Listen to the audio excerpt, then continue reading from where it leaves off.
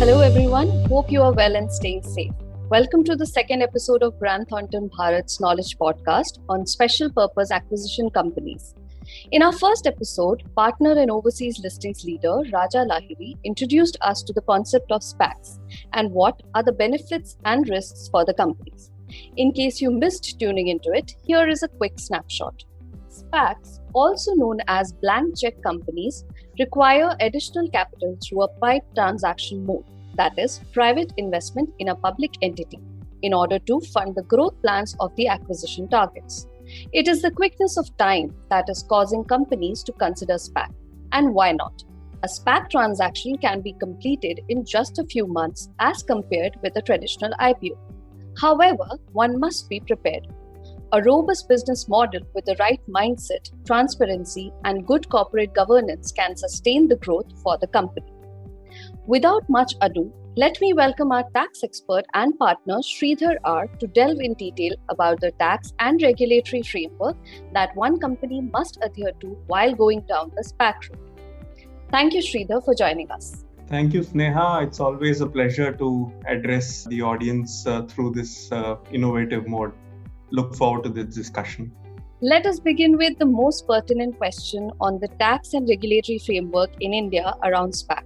Could you please elaborate on the same? So there is quite a bit of oversight from both the regulator, that is the Reserve Bank of India and the Ministry of Finance, as well as the Indian income tax authorities, particularly in a de-SPACing transaction. Some of these are very significant issues that need to be addressed in detail before any transaction is undertaken. Given the current regulatory norms, a direct SPAC listing in India is still a very early concept stage and therefore is not a choice for us at this stage. There are, however, active discussions within the government happening on to position the IFSC or the GIFT City as the front runner to consider and allow such a structure. SEBI has also set up an expert group to examine the feasibility of an Indian SPAC, and effectively an overseas direct listing of an Indian company is being considered by the government, and there are some enabling provisions that have come through under the company law, but the rules around this have yet to be framed in detail. While a draft is still out, these are early days for a direct overseas listing or a direct SPAC listing in India.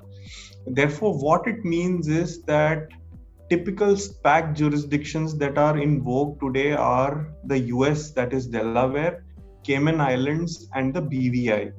And from an India perspective, what it means is a SPAC that is listed overseas acquires a target in India, which means essentially buying out the shares of the Indian entity.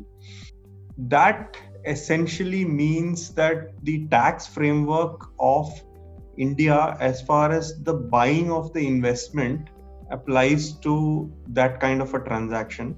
A swap has its own challenges, and we will discuss about this in detail as we go along. So, what would be your views for a company which is owned over 50% by Indian investors, founders, and externalization is yet to be done? So, that's a difficult question in the Indian context today, and let me explain the reason why I say that. That's because the SPAC is expected to own at least a majority of the Indian target, which means that at least 50% or more should get folded up into the target, if not ideally all of the 100%. And the ideal structure is therefore the SPAC owning 100% of an Indian target, which means that the promoters have a very limited way to be accommodated in the SPAC. And there is a significant regulatory oversight on this matter, where RBI is averse to any structure that has a resident owning a foreign entity, which in turn owns an Indian entity. In tax and regulatory world, this is known as the ODI-FDI structure. And there are very limited ways to overcome this restriction. And therefore it is recommended that an inverted foreign owned entity is set up at an early stage of the business and well before any de-SPACing transaction is contemplated. Now, why I say early stage is because the values at which the investment is done at an early stage of business is much lower than at a stage when the de-SPACing transaction is being contemplated. And therefore, while the regulatory oversight of a resident owning a foreign entity which owns an Indian entity still remains a concern, the limited ways that this can be achieved through is either through the promoters getting some form of sweat equity or stock options as we call it, or the Indian resident shareholders participating through the limited window available under the liberalized remittance scheme window, that is the USD 250,000 window as we call it. So do you think the liberalized remittance scheme or this investment route is sufficient for resident investors, or what could be the limitations or the precautions that the companies must take? The $250,000 limit is certainly not sufficient for resident investors. But if you see this in the perspective that this is for individual investors as well as for investors who are more investing in the portfolio manner, it is a fairly decent limit as far as an annual amount is concerned, and $250,000 is per financial year and per person. So if you have a family of 4 people, we are talking of 1 million limit. So there is a fair bit of flexibility in the current LRS route, but it doesn't certainly allow the promoter group to get invested under the LRS route to come to a shareholding at the SPAC level. And that is still a concern. And unless government kind of comes out clearly permitting this and allowing such a round trip in the circumstances, it is difficult for promoter groups to get to the SPAC entity unless they have already inverted a structure, given that they were at some point non-residents, or given that they were at some point offered shares of the Indian target through a sweat equity or a ESOP mode. And in that circumstance, we already have an inverted structure from inception or from early on.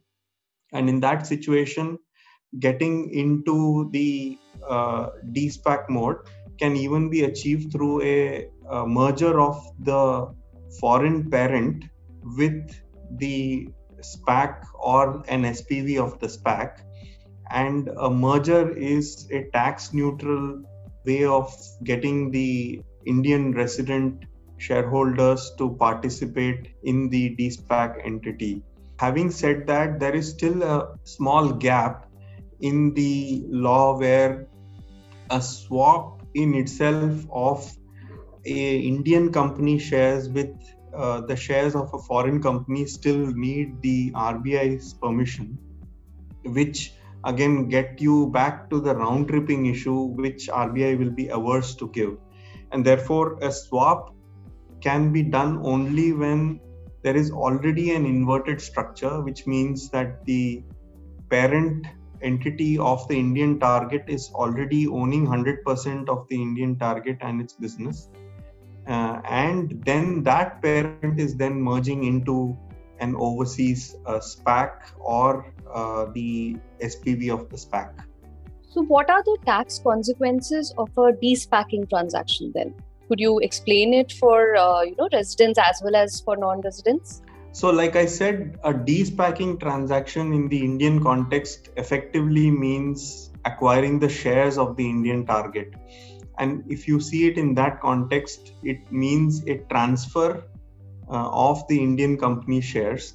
Now, whether that is done through a swap or for cash of the Indian target, both result in a capital gains event, and the shareholder therefore ends up paying tax on any gain that is made on the exchange or the sale. Now, given that SPAC targets are likely to be in high growth or innovative sectors, there is an interplay of tax with the exchange control law provisions in India, which expect a fair value realization of such sale or swap for resident shareholders particularly. And this becomes a significant element of tax, because if you have to fair value the sale and the swap you would expect the resident shareholders to pay that much as capital gains tax, and therefore to that extent they would have a higher tax incidence potentially keeping into the transaction. For non-resident shareholders, where they have invested through early through Mauritius or Singapore or Netherlands, there is treaty protection and grandfathered tax benefit that they may want to claim on claiming the exemption for capital gains tax. Now, resident shareholders may also benefit if they were holding a special status like AIFs in India, which are entitled to a capital gains exemption per se. And therefore, for non-resident shareholders, we are saying that the treaty protection is available, and typically ranges from 10 to 20% typically for long-term or short-term capital gains. Whereas the domestic tax law for resident shareholders expects residents to pay capital gains tax if long-term at the rate of 20%, and if short-term at their applicable tax rate. And therefore, at a promoter level, this could be a significant tax incidence if they were individuals earning more than significant threshold of income in a year. So how does indirect transfer rules under Indian income tax laws impact future transactions? So this is again, there is a extraterritorial reach of the Indian income tax law, where the income tax law taxes an indirect transfer of an Indian asset and creates a tax event for the SPAC shareholder, whether resident or non-resident. This is actually accentuated in the event the Indian asset contributes significantly to the overall value of the SPAC entity. And Indian tax law does provide for an exemption from this mischief if two foreign companies were to merge in a tax neutral manner, like I said in the previous question. But it is an important element to plan, as the investors may not be entitled to treaty protection in such a situation. And this is something which needs a deeper dive into the facts of all cases for us to kind of come to an answer on how would indirect transfer rules apply in that situation. This is more relevant also for both the buyer and the seller, given that India also taxes the buyer in the event where there is a benefit to the buyer on account of him getting the shares of the SPAC or of the foreign SPV at a lower than the book value, the underlying book value of the SPAC, which includes the value of the Indian target. And therefore, in all situations where the shareholder buying the investment gets the shares of the SPAC either free of cost or at a benefit that is lower than the book value, there is a tax exposure on the buyer.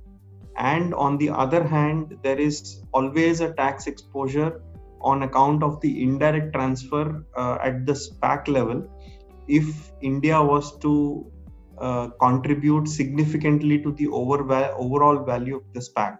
And therefore, this is a question that needs to be addressed every time a transaction at the SPAC level is being proposed, and of course at the time of de-SPACing as well.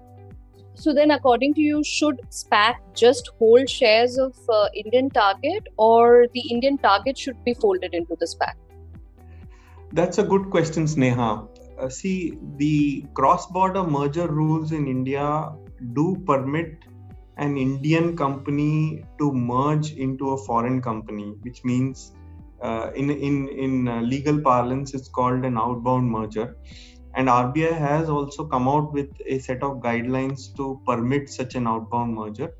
However, the challenge is in tax, where such an outbound merger is not considered to be tax neutral in itself, and therefore there is a capital gains event which triggers both at the level of the shareholder holding the shares of the Indian target, as well as at the level of the target itself, which gives up its assets in favor of a foreign company when the merger happens.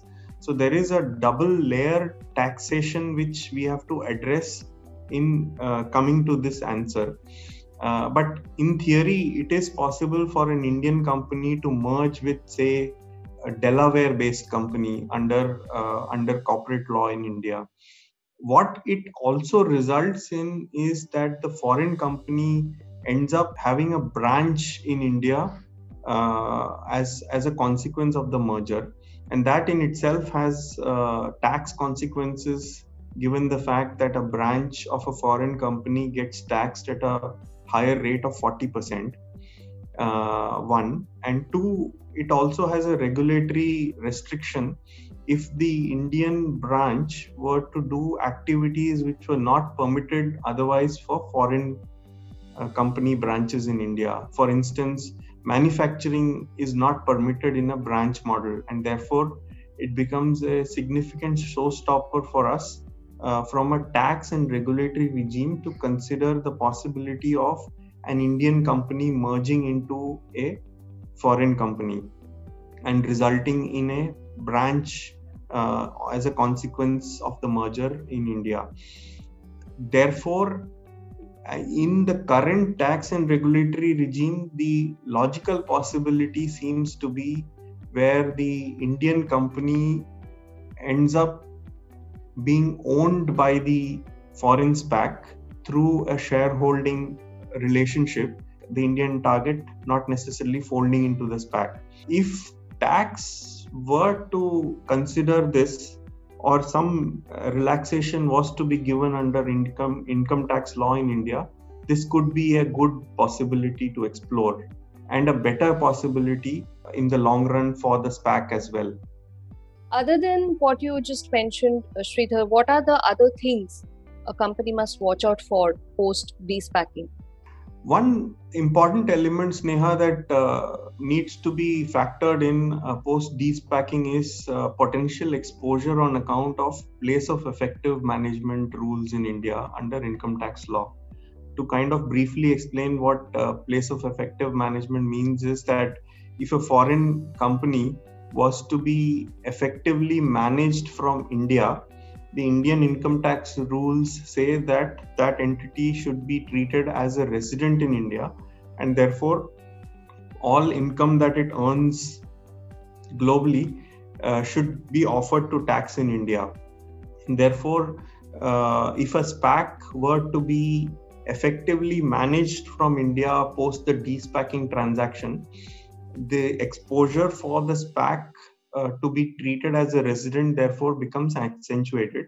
Of course, a SPAC, if it was to be seen as a business, it seems like it will be a passive business entity, and in which situation the test of the place of effective management lies in who takes decisions, as well as where those decisions are taken from a management and control perspective. So if we have to, we certainly have to ring fence any potential exposure on account of place of effective management for a de-SPACed entity if the promoters are continuing to play an important role in the SPAC management. The other thing that needs to be kept in mind is the revenue upstreaming of returns from the Indian target in India in the form of dividend or interest. And there could be some capital structuring that could be necessary to be making this efficient. And this also ties up with the question around the jurisdiction of the de-SPACed entity. And there is a lot of flexibility in considering US, Cayman Island or BVI for the de-SPACed entity to be most efficient from a tax perspective. There's always a need to protect the carry forward of losses and MAT credit in a de-SPACing transaction, and therefore this needs a bit more evaluation, specifically de-SPACing at the point of de-SPACing as well as thereafter. Considerations such as the countries from where the PIPE investors or the other investors are coming through also need to be evaluated post de-SPACing or at the point of de-SPACing itself. In summary, quite a bit of planning needs to be done while you're considering de-SPACing for all of this in future. So what is the role of FDI policy on de-SPACing or externalization, as you may put it?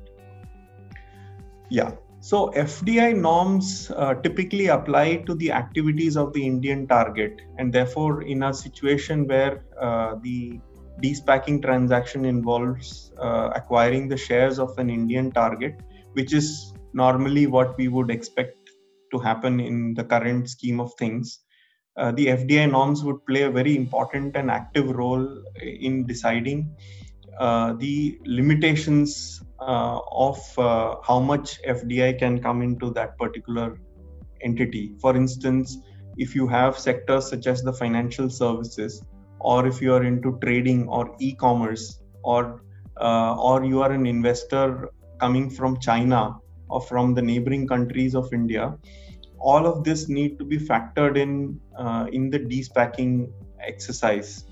And therefore, FDI norms would play a very significant role in coming to an answer on what is permitted under the FDI rules or what is otherwise limited by regulation in India. Further, de-SPACing anyway involves possibly an outbound cross-border merger, and there you still have to be aware of the RBI regulations. Like I said, if you were to actually consider an outbound cross-border merger, like I said, the regulations permit this, but tax does have a fairly significant role to play in dissuading a cross-border merger at this point in time. But this is a possibility that still has to be addressed fully.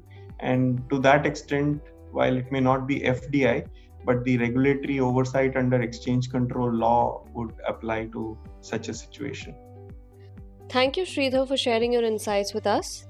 That's all from the special episode of our Knowledge Sharing podcast. Stay tuned for our next episode where we will talk about the auditing framework requirements while going public via SPACs.